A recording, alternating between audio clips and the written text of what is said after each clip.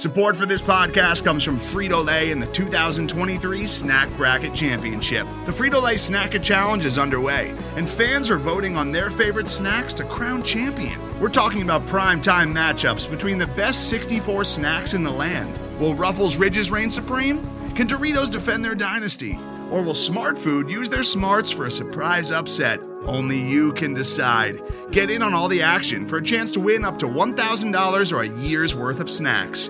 Let your snacks be heard. Just go to fritolaysnacket.sbnation.com to vote and enter for a chance to win. No purchase necessary. Sweepstakes ends April 3rd, 2023. Void where prohibited. Year's worth of snacks awarded in the form of 52 coupons, each good for one bag of chips. See official rules at fritolaysnacket.sbnation.com.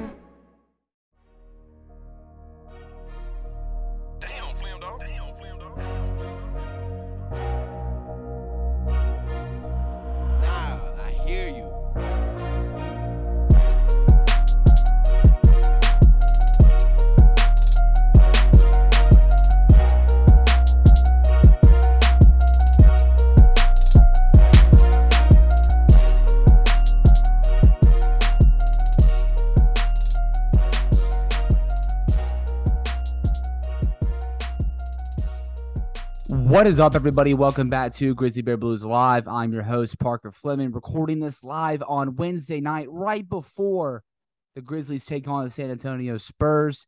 And I know I should have a one game at a time approach, but man, I just can't get enough of the excitement around this matchup with the Minnesota Timberwolves on Friday night. The debut, the city jerseys, it's on ESPN. The first game since the Gobert trade. It's going to be riveting, and I'm very excited, and I have a special guest up north chit-chatting with us ahead of this game, talking about these two teams and the seismic changes for two teams, different levels of seismic, but nonetheless, still going to be fascinating to talk about the new dynamic and the new chapter of the Grizzlies and Timberwolves rivalry. But before I introduce my guest, first, let me tell you how you keep in touch with the blog and with the podcast network. So Grizzly Bear Blues is the Memphis Grizzlies SB Nation blog. You can find it on the web at grizzlybearblues.com or on Twitter at SBNGrizzlies. And Grizzly Bear Blues Live is the flagship podcast of the Grizzly Bear Blues podcast network, alongside the Next Gen podcast, the Starting Five podcast, the Core Four podcast, and Grizzly Bear Bets, wherever you get your podcast, Spotify, Apple Podcasts, Google Podcasts, Stitcher, Megaphone, wherever you get it, you can find the Grizzly Bear Blues podcast network there. Once again, I'm your host, Parker Fleming, and with me is a podcast host for Score North and of the Dane Moore Show with Blue Wire Pods, covering the Minnesota Timberwolves, former SB Nationer himself, Kyle Faye. Kyle, how's it going, man? It's going well, man. Thanks for having me on. The last time we spoke, the vibes were much better on my end because we talked in April during that really star-studded playoff run. But yeah, I'm glad to hear from you again. I know we have the Wolves play the Suns tonight, so we have another game before we can kind of focus on Friday's matchup. But Friday, Grizzlies, Timberwolves, ESPN. Like you said, some new threads. It's going to be a really, really fun game. You don't get games like that early in the season very often, but for a early November basketball game on the weekend, I'm excited to kind of look ahead on the schedule and talk about that matchup. Absolutely. No, I'm very excited. This is a game this is the first home game that I'm actually writing a feature on this game in particular. First one I'm doing so for.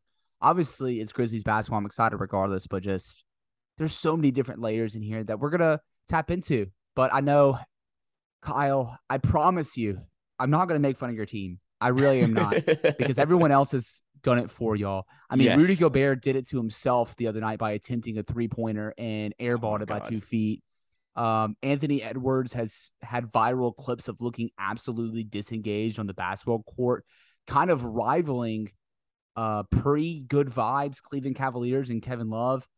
Yep. And just everything right now, everyone was kind of sipping the Kool-Aid of what the Timberwolves can do in the regular season with this Rudy Gobert trade, what it can unlock with D'Angelo Russell, Karl Anthony Towns, Anthony Edwards. And by the way, I have sold absolutely all the stock I had in D'Angelo Russell from his Laker and Nets time. I've sold all of it right now.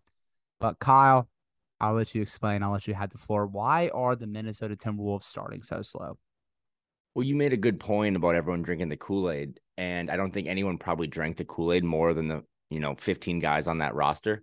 I know this is the Grizzlies podcast, so the last time we spoke, the Wolves, were a kind of a feisty playoff team in April. Since we last spoke, Parker, the Timberwolves are without a doubt more talented than the last time they were in Memphis. That's unarguable. However, they're also less mature. That they made that big swing this summer to go get Rudy Gobert. And from whoever you talk to or your perspective on how basketball kind of goes, some people thought they gave up a lot in terms of players and picks. I think for me, the players they gave up were a little overrated. Patrick Beverley was obviously great here for a year, but he's also 34. He's shooting 22% when he does play for the Lakers. Jared Vanderbilt's obviously a legend and kind of an underappreciated 23-year-old kind of forward. And then Malik Beasley. So, they filled those. I know we'll get into some of the guys they signed, including a guy that you're familiar with, but there's more talent on this team, in my opinion, from 1 to 15 than ever before. And the bar for that's pretty low because we've had about a 20-year rebuild since Kevin Garnett left, but they also just don't really know themselves. They're trying to feel it out. They didn't really have much of a preseason. Rudy Gobert played in Eurobasket, so he was kind of overseas playing really hard basketball all summer. So when he came back, they kind of eased him in, and then Karl-Anthony Towns had this weird viral infection where he lost a lot of weight. He was in the hospital. So him and Rudy played 16 minutes of the preseason together. So just kind of say all of that to say we're only 2-3 weeks into the season, 11% of the schedule, but it does feel like it's been 3 years just of, like you said, there's a viral Ant moment where he's just kind of standing around, and then that gets blown up as moments do on social. The Rudy Gobert 3, poor D'Angelo Russell play. The starting 5 has been just horrendous in net rating. But there's been some optimistic things too. There's been some things that, again, the depth of this team is also the best it's had. And one of those guys that is kind of leading the charge of that second unit is Kyle Anderson, who I know listeners of this show are very familiar with. So just kind of like a weird teenager, right? They're just trying to figure out, it's growing pains. They're trying to figure out who's the leader of this team, who's the largest voice. How do they kind of hierarchy top down of get offensive sets and who should take last shots. And it's kind of a mess, and it translates onto the floor now, and it's a mess on the floor, but all in all, still optimistic. But yeah, when this team rolls into town on Friday, they could be 6-6 or 5-7, but they're not the same gelled unit that you hosted 3 times back in April. Yeah, no, absolutely. I feel one thing that was, you said, and you're right, the players they traded were overrated. Talking about Patrick Beverley, who, for everything he did for that Minnesota culture, he's aging. But again, guys like Beverley, guys like Vanderbilt, and then I don't know how much of a culture piece Beasley was, but he was still one of the most frequent and accurate 3-point shooters in the league. And you had that guy off your bench. When you take it into all those different accounts, you're like, oh, wait, that is a lot, especially because of what Beverley and Vanderbilt provided and how they gelled together. Kyle, I do want to offer some optimism for you from a Grizzlies perspective.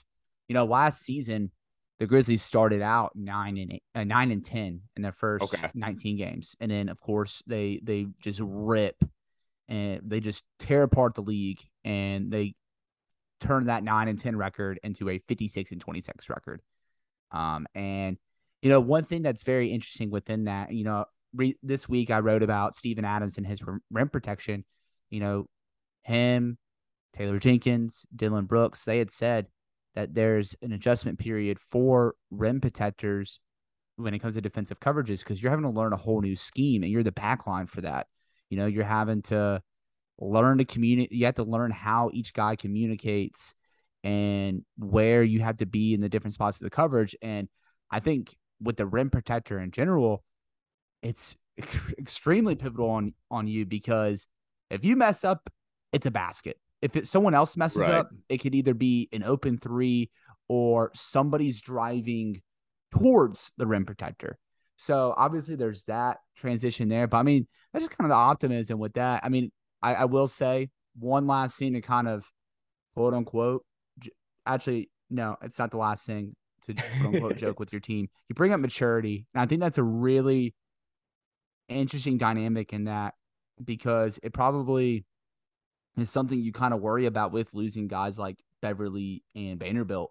In a span of 10 days, you had Karl Anthony Towns call out Anthony Edwards for his poor diet, which, obviously before Karl Anthony Towns lost a lot of weight due to his viral infection. I'm glad he's doing better now, but he wasn't exactly the model for fit when right last season or in his NBA career. And then a couple of days ago, Anthony Edwards called the team soft. So that immaturity is kind of showing, and it's kind of cracking at the team's chemistry. That's how I see it from an outsider's perspective. Granted, no, I think Twitter's right. gonna blow it up in a way that it shouldn't, but it's definitely some stuff that there's that concern. But also too, like I said, it's a new team. They're deep. They're just having to work out the kinks. There's optimism that it can grow. We just got to double digits for sample size. I think we're fine right now. Right. Yeah. And again, I think talking about the fact that we're 11 games in, at the best case scenario, the Wolves would have been 7-4 and they're 5-6. So it's not like we're, there's some teams that are struggling. I mean, I know you and people listening to this follow the league. Go look around the league if you're trying to make yourself feel better. I watched Golden State lose 5 in a row. There's a lot of teams that are struggling. But yeah, honestly, there's so much we can talk about, right? In terms of offensive, production or net rating, all these things. The Wolves just are struggling with leadership, and they're just struggling with, that kind of trickles down into effort or energy or mood. And you shouldn't be worrying about those things in November, but here we are. And yeah, you lose a guy like Vando, you lose a guy like Pat Bev, but I know I mentioned him before. Kyle Anderson has been a revelation, both on and off the court. I know you are familiar with him during his time in Memphis, but got to talk to him at Media Day extendedly, and he's a really awesome dude. He just is a really great leader. They have Taurean Prince on the team. It's his second year, I think. He's a great leader. He's only 28, but I mean, he's one of the older guys in that locker room, which is crazy at 28. And then they signed Austin Rivers this summer. So they have some vets.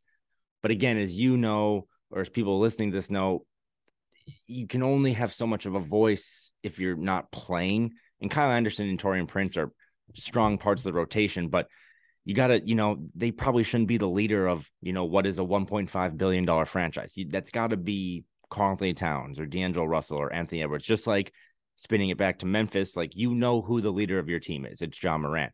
And then probably who the VP of your team is, right? The Wolves don't have that hierarchy yet. They should, right? Because Carl's making 40 million or Rudy Gobert's making 42 million, but it's also hard for the new guy to be the leader when he doesn't know everyone. And then Rudy's been out for a couple of games due to COVID. So it's just all and then expectations too, Parker, we're fans of similar, kind of smaller market teams, but one of us has had a lot more success. That'd be you. One of us hasn't had as much success. That'd be me. And we're just trying to balance. Now people are watching your games. Now people have the spotlight on you. And that's why, if the Wolves are 3-10, Ant standing in a corner for a play doesn't really matter. But when you're the team that traded for Gobert and gave up all these picks and you have expectations and people are saying Western Conference Finals, which is okay, now it starts to snowball. So that's where we are. We are currently just going through therapy sessions as fans and as media members, trying to navigate okay, who is going to step up and kind of elevate this situation. And like you said, last year, the Grizzlies had a bad, start to the season. I think last year at this exact moment in time, the Wolves lost 8 of 9 games. So we all know the season is a marathon. We all know at some point, half these teams, a third of these teams are going to flip their rosters for Wembanyama. And games might become easier to win. But for now, it's not as fun as it was when like I said, when you and I talked in April, when we both were trying to make, a finals run. Absolutely. Yeah. And, I do want to touch on I mean, actually, before I touch on the Kyle Anderson part, I must say, I bet, those clips with, Anthony Edwards, and then you also have Karl Anthony Towns' comments, that has to trigger some sort of PTSD with KG and Kevin Love, just because, you don't want to, as a small market, obviously, but Memphis, we understand this too. You don't want to piss off the star player because it's so hard to get that star player. And when you have him, you got to kind of do everything in your power to make them happy from the moment they put on that draft cap. But I do want to talk about Kyle Anderson. And to be honest, like the writing was always kind of on the wall for Kyle Anderson's departure with Memphis since the middle of probably around when the calendar flipped, like 2022, just because, that's when Brandon Clark started to reemerge as a key piece for the team. Kyle Anderson's production and shooting kind of wavered with his move to the bench. He shot 36% from three on almost 4 attempts per game the season before last. And last season, it fell to 33% on 1.6 attempts. They had 3 draft picks. They're known to kind of moneyball stuff a little bit with their players. It's kind of like, okay, they're going to go get a guy to go replace Kyle Anderson in the draft. And obviously they did. They traded for the 19th pick, ironically, with Minnesota to get Jake LaRavia. And from there, y'all used that to pick Walker Kessler to use in the Gobert trade. And then the pick Wendell Moore to kind of develop him into that wing rotation. But I mean, I feel like you kind of answered a whole lot with Kyle Anderson and what he provides off the court. But what have you kind of seen from an on-court thing? Because I feel like he's the kind of guy where you got to stagger him correctly. Like if you're using him with Rudy Gobert, it's not going to be pretty. But if you're using him with Karl-Anthony Towns, they might experience some very, very strong success. No, for sure. He's definitely like kind of rotation dependent, right? Like, I mean, I'm stealing this from 32 other people who have described Kyle Anderson as a Swiss Army knife. But when you really watch him play, and you kind of like peep a box score, and he's got, 9 points, 6 rebounds, 5 assists, 3 steals, a block. Like he really does kind of do all those things. But it also, like you said, it depends on who you're surrounding him with. He had some back spasms, so he's only played like 7 games. I think like for Wolves fans that don't know him very well, he's shooting like 60% from 3. Again, I think that's probably like 6 out of 10 3-point attempts. So the sample there is incredibly small. 3 out of 5. Okay, so even better, 3 out of 5. So I'm guessing anyone who believes in math, those numbers are probably going to come down. But he really has been a galvanizing force because without getting way too deep into what's driving the Wolves crazy is that they just haven't gotten really great guard play. I mean, their backcourt of D'Angelo Russell and Anthony Edwards should pop. I have way more confidence in the younger, Ant to kind of figure it out at 21 than maybe D'Lo, who's given you, as you said, you've sold all your stock in him, but they've kind of just thrown Kyle out there to be another kind of play creating guard. But then also too, when Rudy was out with COVID, they're like, hey, can you also just play some backup 5? So it's been fun. I mean, I don't know if you have so many more reps of watching Kyle Anderson that you're like, well, we really like this, but we're also kind of ready to move on from this. We're not ready to move on from anything yet because we're just kind of in the honeymoon phase. So far so good. And then he had a really good night a couple games ago and they beat, I can't remember who they beat, probably like a bad Spurs team or something, but they raved about him after the game and how they kind of take to him in the locker room. And again, that goes back to what we're going through right now is just who are the adults, who's going to bring it every night, even if it's a back-to-back or, you're tired or playing gets in late, like who is going to be that adult, that professional? And he has been, above and beyond. He was the first major move, for people listening to this, the Wolves brought in Tim Connolly this summer from Denver. He was the first move. He happened in the order of operations before the Rudy Gobert trade. So if Gobert never gets traded for, they came in and like, this is a guy that we want to kind of help our program kind of take its next leap. And I think that's pretty cool. So far, so good on Kyle Anderson. But we'll see. We'll see if he can stay durable. We'll see if he can continue to hit shots at a respectable clip. And we'll see if he can kind of galvanize that locker room. I love to hear it. Always been a fan of slow-mo. And I'm glad he's helping out the culture there. I feel like the Timberwolves just needed a little Grizz next gen culture to really. 100%. That's not the Gobert trade's not the big move. It's signing Kyle Anderson. That's exactly the big move we're talking about here. Exactly. But, yeah, and I want to get into. I guess it could be another wrinkle with Kyle Anderson, but it's really kind of more about the Timberwolves as a whole. And I guess now what these moves the move that the Timberwolves just made for Gobert, what it means for guarding Ja, because I think Minnesota did a really good job getting him off his game in the playoffs. Obviously, he kind of had some lingering injury stuff, but I don't want to discredit the job that Minnesota did kind of just blitzing him off pick and rolls, attacking him off drives. They put Pat Bev on him, and Pat Bev, he loves those star point guard matchups more than any other player in the league. But I will say, even though Ja wasn't on as a scorer, I mean, he averaged about 22 points on less than 40% shooting from the field. He did average roughly 10 assists per game. So he had that. Yep. But now, Pat Bev, he had the most possessions and had the most time guarding Ja than anybody on the Timberwolves by a landslide. I want to say he had 36 matchup minutes on Ja. And now obviously they're trying to guard Ja by giving him a roadblock in the middle. Granted, Ja doesn't care who's in the middle. I mean, in game 2 of the 2021 playoffs, he scored 47 on the Utah Jazz while getting into the paint quite frequently with, guess who? Rudy Gobert in the paint. But now it kind of shifts of like, how are you going to get Ja at the point of attack? Who's going to guard him out in the perimeter? Who's navigating those pick and rolls with him defensively? So how do you see them going about this? It's pretty clear they're going to go with size on him. They want size and length on him. Obviously, I don't know if they want to expend that energy on Anthony Edwards to guard Ja. I mean, frankly, they might be better off putting him on Bane. But how do you see these moves affecting how the Timberwolves are going to guard Ja as effectively as they did in the 2022 playoffs? Well, as clearly I'm coming at this from a Timberwolves angle, but I also have spent enough time hanging out with my Grizzlies friends and watching the Grizzlies team that I kind of have like a soft spot in my heart. So my first and foremost thing is just like, you don't really stop Ja, right? Like there's probably just not a list of guys around the league that can slow him down. So if the Wolves are like, well, how do we stop Ja Morant? Well, then you're probably asking the wrong question because you're not going to stop him. They did throw Pat Bev on him a lot in the playoffs, like you said, but we just talked about this at the top. Like Pat Bev is 34. If the Wolves and Grizzlies, who are two, still relatively really young, up and coming, they're going to be here for the 2020s. Like Pat Bev's not going to be part of that formula much longer, no matter what. So I think in Chris Finch's ideal world, like you said, it would be a mixture of guys. They do have a lot of length to throw at him. I mean, Jaden McDaniels is a really long guy. You can throw, in spurts, Kyle Anderson, Taurean Prince. But then also too, like in kind of closing situations. I mean, the best guy they have, and this is one of the things that's only niche to like Wolves fans. You don't see this a lot, but Anthony Edwards would guard him a lot.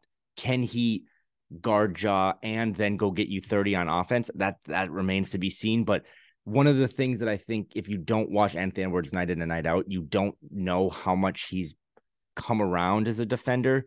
It was completely non-existent, 0% coming out of Georgia. He really has not only just physically gotten bigger, but his effort level when he wants to, right? Again, we're talking about a lot of psychology over here in Minnesota. But when he wants to defend you, there's as many viral clips as there are of Ant standing with his hands on his shoulders. There's also viral clips of him just like not letting Luka get in the lane, right? Not, letting Devin Booker get the ball. So you would hope to be able to throw him on Ja as a Wolves fan in high pressure moments. But I think like other teams that face you guys, at the end of the day, it's just like, we're just going to have to do this as a combination and hope that we can, slow him down just enough offensively. Like you said, maybe get him to score 22 instead of 32, and then just kind of hope that make the other guys beat us. Clearly they did in that playoff series, Parker, but that would be the hope, is that like, we just got to maybe make Dylan Brooks or Bane or some of these other guys beat us, and we can't let Ja get 40 on us every game. But also too, we just like, you're gonna be in the playoffs. Like, I'm not concerned about guarding Ja Morant right now because I just want to get back there. If we get back there and Ja drops 40 for 4 straight games, that's okay. Yeah, no, I get that. And I will say, before I kind of continue with the Ja piece of this, I must say there's no other player in the league that could just like flip that switch like Anthony, or like the magnitude of when the switch is flipped like Anthony Edwards. Like he can go from one night looking like Michael Jordan to looking like the prime Rudy Gay the next night. Like it's incredibly wild. And I'm saying that from somebody who watched Rudy Gay play for 7 years. That's good. It is. So, I like, I have League Pass. I know you have League Pass. Like I watch a lot of other teams. I struggle to find 5 guys that are more boom or bust than Anthony Edwards. Like his high when he just wants to give you 3 straight minutes of I can do everything offensively, 3-level score, and then I can also pretty much like shut down your guy for 3 minutes. It's incredible. And it's what makes this all even more frustrating, right? Because as a guy who has one of those guys on his team, is like Ja has figured out now early on in his career that you have to just do that for 38 minutes a night, 80 games a year, right? You can't just turn it off and on all the time. It's just got to remain on.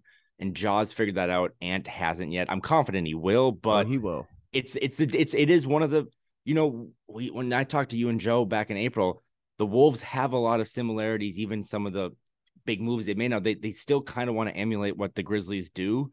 And I think we both feel confident we have one of those, quote unquote guys, but Ja figured it out early and Ant's still trying to figure it out. He's 21. I know that's not a big difference, 23, 21, but it is a big difference still.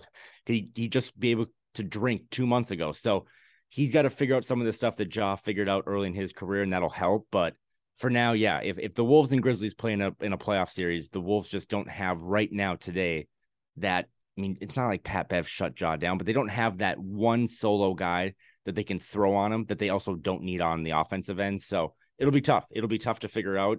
And I don't even want to wrap my head around yet what Ja did to Rudy Gobert in 2021 in the playoffs. So let's just not talk about that yet. Okay, I won't. I will say though, it's one of those things with guys like Ja. You're not going to stop him. Right. You can only hope to contain him. You know how right. the cliche line. And, I think in that series he did adjust greatly and he relied on his teammates. And granted, I think that's just another example of just how good of a co-star Desmond Bane is. Yep. But, yeah, for sure. I do want to get into one other element I have 2 other elements, but it's more of a joking question, the second one. But first, the Steven Adams factor in this. I think Minnesota did a very good job of taking Adams out of that series. Granted, COVID-19 also took him out of that series as well. But, they because of Towns as a 5, I explained this in the feature that I have coming up tomorrow, and I guess as our listeners are listening, it's going to be today. But Adams' problem isn't defending the pick and roll. It's who's the guy setting the screen. Is he a guy that's going to pop out to the perimeter and put the ball on the floor, or is it a guy rolling to the basket? And because Rudy Gobert doesn't have any sort of offensive gravity whatsoever, now it opens up an avenue for the Grizzlies to play Steven Adams. That's kind of how I see things. And he's a glue for this team when it comes to generating the possessions advantage with crashing the offensive rebounds. Obviously, you are going to be seeing that with Rudy Gobert as well. He opens up stuff as a high post hub with his screening and his playmaking. And I think the biggest thing in this, and something that Minnesota fans kind of got spared from, is Jaren Jackson Jr. His foul rate is like cut in half when playing with Steven Adams. So now, the Grizzlies can now play their Twin Towers next to y'all's Twin Towers. And just how do you kind of see the front court element in that, especially when it comes to Steven Adams and the advantage that you're losing shifting Cat away from the 5 position? Yeah, that's a really great question. And honestly, this is terrible, but it got me excited. But I had forgotten about Jaren Jackson just in general because he's still obviously hurt, kind of rehabbing that injury. But I haven't really been able, honestly, dude, to wrap my head around that. But I will say that when you were talking about that, the first thing that came to mind is that, and this is a 10,000-foot view, there are so many differences between Steven Adams or Rudy Gobert, but the characteristics that kind of go with those guys is strong rim protection, good rebounders, set heavy screens. It will be fascinating to see. I mean, like you said, I don't want to say they played him off the floor in that playoff series because you just shifted small and then just dominated the glass. I mean, rebounding was, and I think you would agree, rebounding was the overarching theme of that Wolves Grizzlies playoff series. It was just that when the Wolves needed to get a stop, they could sometimes, but they didn't get the ball. They therefore didn't get a stop, and then the Grizzlies just crushed them on the glass. It is going to be weird to see if those two teams, like, I know on this Friday for this big game, Jaren Jackson's not around yet, but when they actually do get to play kind of Twin Towers versus Twin Towers, it's going to be fascinating. And you kind of gave me some life because one of the things we talk about just in our little Minnesota fan base is like John Morant's ability to still get to the rim, even with a guy like Steven Adams out there, right? Like that's another viral thing that's gone up these first 2 weeks is the Ant talking about, oh, I can't really get to the rim because there's all these big guys, Rudy Gobert's out there. So Jaws had no problem attacking the rim when, Jaren Jackson's on the right and Steven Adams is on the left. So from a Minnesota perspective, it's like, that's another thing you can kind of hang your hat on is like, they figured it out. Why can't we?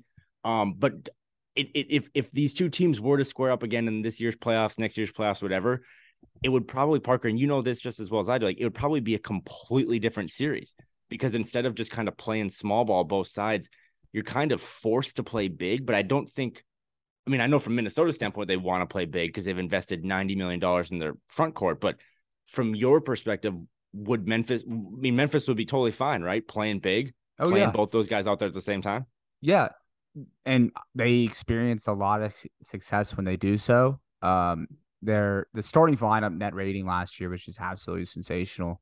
Okay, the actual healthy one. I want to say like the defensive rating in non-garbage time minutes with Ja, Bane, Brooks, Jackson, and Adams. Granted, very small sample size because of injuries from Morant and Brooks, but the defensive rating there was like sub 100. Like they just stifled opponents, and they don't have any problems playing big at all. And in fact, I think it's Jaren Jackson Jr. that allows them to maintain a size advantage even when they go small. Obviously, now you're going to be seeing the same thing with Karl-Anthony Towns. But yeah, last season, the Grizzlies outscored opponents by 9.1 points per 100 possessions when Jackson and Adams were on the floor together. And it kind of makes things interesting now, too, where you're looking at staggering. You can mirror. You can't all the way mirror, but you can have in the stagger minutes, if it's Gobert and Anderson, the Grizzlies can go Adams and Santi Aldama, or if it's Towns and McDaniels or Towns and Anderson, you can go Jaren Jackson and Brandon Clark.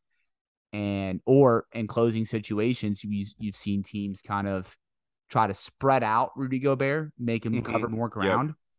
Then you can go Jaren Jackson and Brandon Clark, even though Brandon Clark's more paint oriented, or you can go Jaren Jackson Jr. and Santi Aldama or Jake LaRavia, something. So it kind of just gives them more optionality. But I'm very excited to see. I'm just excited to see. That's this, the word though. Is excited, right? Because you ride with your team, I ride with my team. But I also think we would both say, publicly, we have tremendous respect for the team's coach. Or like I think Taylor Jenkins is awesome, and I think you have really high respect for Chris Finch. They're both really creative basketball minds. So if nothing else, this Rudy Gobert trade, if these two teams were to run it back again in a playoff series, it just gives you a whole other chunk of wrinkles to kind of go through because that was one. The Wolves really, as you get into a playoff series, you start to have to just rely on the one or two things you do really well. And the Wolves just kind of like, okay, we're just have to play small, get Steven Adams off the floor, and then just hope. Well, hope didn't work, but now you can. Now you can throw out, like you just gave out all the different lineups. Yeah, they can play Rudy and they can play him with, McDaniels and then three shooters, or they can play Carl with Kyle Anderson next to him and then, maybe some more defense or something. So I thought Wolves Grizzlies, and again, not a lot of playoff experience on our end, but I thought it was a really fun. I mean, we captured the moment, right? Like during social media during that time, like we were the fun series to watch. Oh yeah. And now you just add in more ingredients and it should make for an even more compelling playoff series if, of course, they both make it. But it would be fascinating because both teams have a lot of similarities in how they're built and kind of the rosters that they have. But one team is, again, for the 900th time, one team has figured out how to play that style much better and much more efficiently than the other team, my team. But it'll be interesting. It'll be so cool to watch Rudy Gobert and Steven Adams just bang and set hard picks and playoff basketball with those two guys. And then, sub them off the floor and play Jaren Jackson versus Carl. So it would be awesome. It would be awesome. It gets me excited for if we ever figure this out to play you again. It's like, you bring up Jenkins and Finch. Yeah, I do have utmost respect for Finch. Before the Grizzlies hired Taylor Jenkins and they were just kind of like a coaching carousel and had like four coaches in 6 years. I really wanted Chris Finch. I had heard his stuff in New Orleans. So yeah, but I will. So it's almost like you're giving them a whole new chessboard with whole new chess pieces. Yes, really. Good point. Yeah. So it's gonna be exciting to kind of see And granted, this is just one game in 82. I think they're going to face each other off like 2 or 3 other times. So, like, this isn't exactly a playoff series. You can listen to this again if they play each other in the playoffs. But I think this just adds a new wrinkle. But I guess the final question I'll ask you, did the Minnesota Timberwolves really mortgage their future because of what Brandon Clark did? When you sent me that one, I had a really good laugh. I hope Grizzlies fans listening or Wolves fans listening can hear that, like, we're kind of in this just everyone needs to breathe. We got to figure this out. We're not meeting expectations. We know we're pissing you off. We know we're not fun to watch. But the one corner I'll stand on is that, and I hope you don't mind, I'm going to kind of peek behind the curtain on this, is that, like, how the Wolves got Rudy Gobert, they gave up a bunch of picks. And now everyone just thinks they have no more picks. But if you understand the Stippian rule, like, they have a pick every other year moving forward. They just don't have it in 2023, 2025, all that stuff. Yeah. But I will say this, even though it's been clunky, they're like, I think they're 7th in net rating right now when Gobert plays. They do have Rudy Gobert, right? Like, that is a thing that they have. And Parker and I recorded this a little late today. Parker, I'm going to kind of tell a little bit, because Parker got a new couch. And Parker paid X for that couch. And I'm sure it's a great couch. But as soon as he got that couch, it's now worth like X -3. You will not sell that couch for what you bought it for.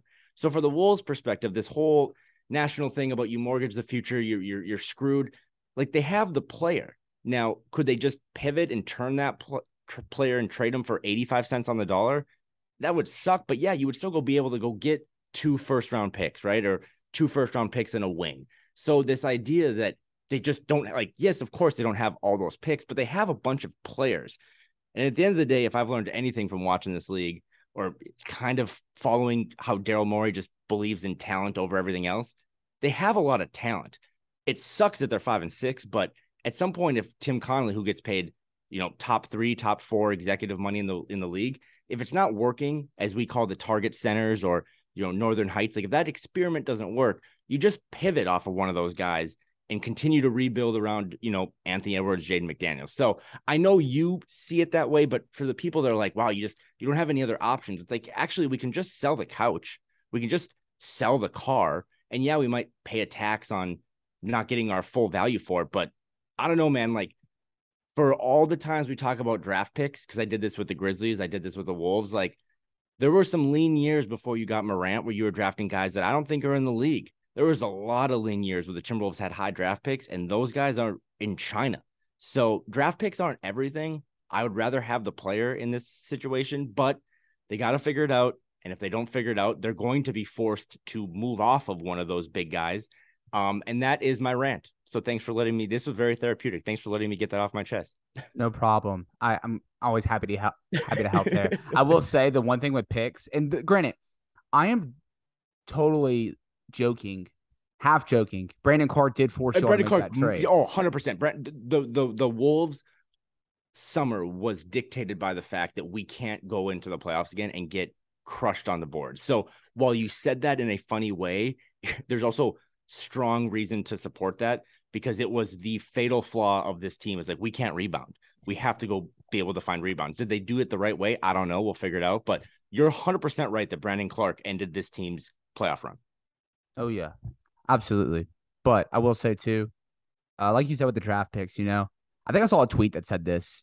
If not, I'm just unsolicitedly throwing shade at the New Orleans Pelicans. But draft picks are great until it's Jackson Hayes and Nico Alexander-Walker. Yes, thank you. Exactly. Like, it's great. You have the pick, but guess what? The minute it, you bring up, I thank you for bringing up the couch, but it's like, it's the car thing. The minute you make that pick and it comes off the lot, the value of that pick or asset goes down because, it's the mystery box, But and the hope is, again, I tried to look at this from a Grizzlies perspective more, but I went back and, like, on Basketball Reference, there was a 3-year period where it was like Jarrell Martin, Wade Baldwin, and Jordan Adams. I don't know who any of those guys are. You're probably way more familiar as a Grizzlies fan, but, like, the Wolves Basketball Reference of draft history is just littered with that. It's like, you rarely actually find the guy. And the guys I listed from Memphis were all picked 17, 25. Like, the Wolves at a while it's been clunky, their floor is not going to be what the Rockets floor is or the Magic. They're going to be up there. So yeah, they probably gave up multiple picks in the late teens, early 20s, but the hope is that you hit on your 2020 draft class with Jaden McDaniels and Anthony Edwards. You have Karl-Anthony Towns signed for like 7 more years. Rudy Gobert signed for 4. And you hope to first figure that out. And if those guys don't figure it out, there's nothing more valuable in this league than trading players on long-term contracts that you have player control over and then just kind of pivoting back. So that's the hope on our end. That's kind of what we've been telling ourselves.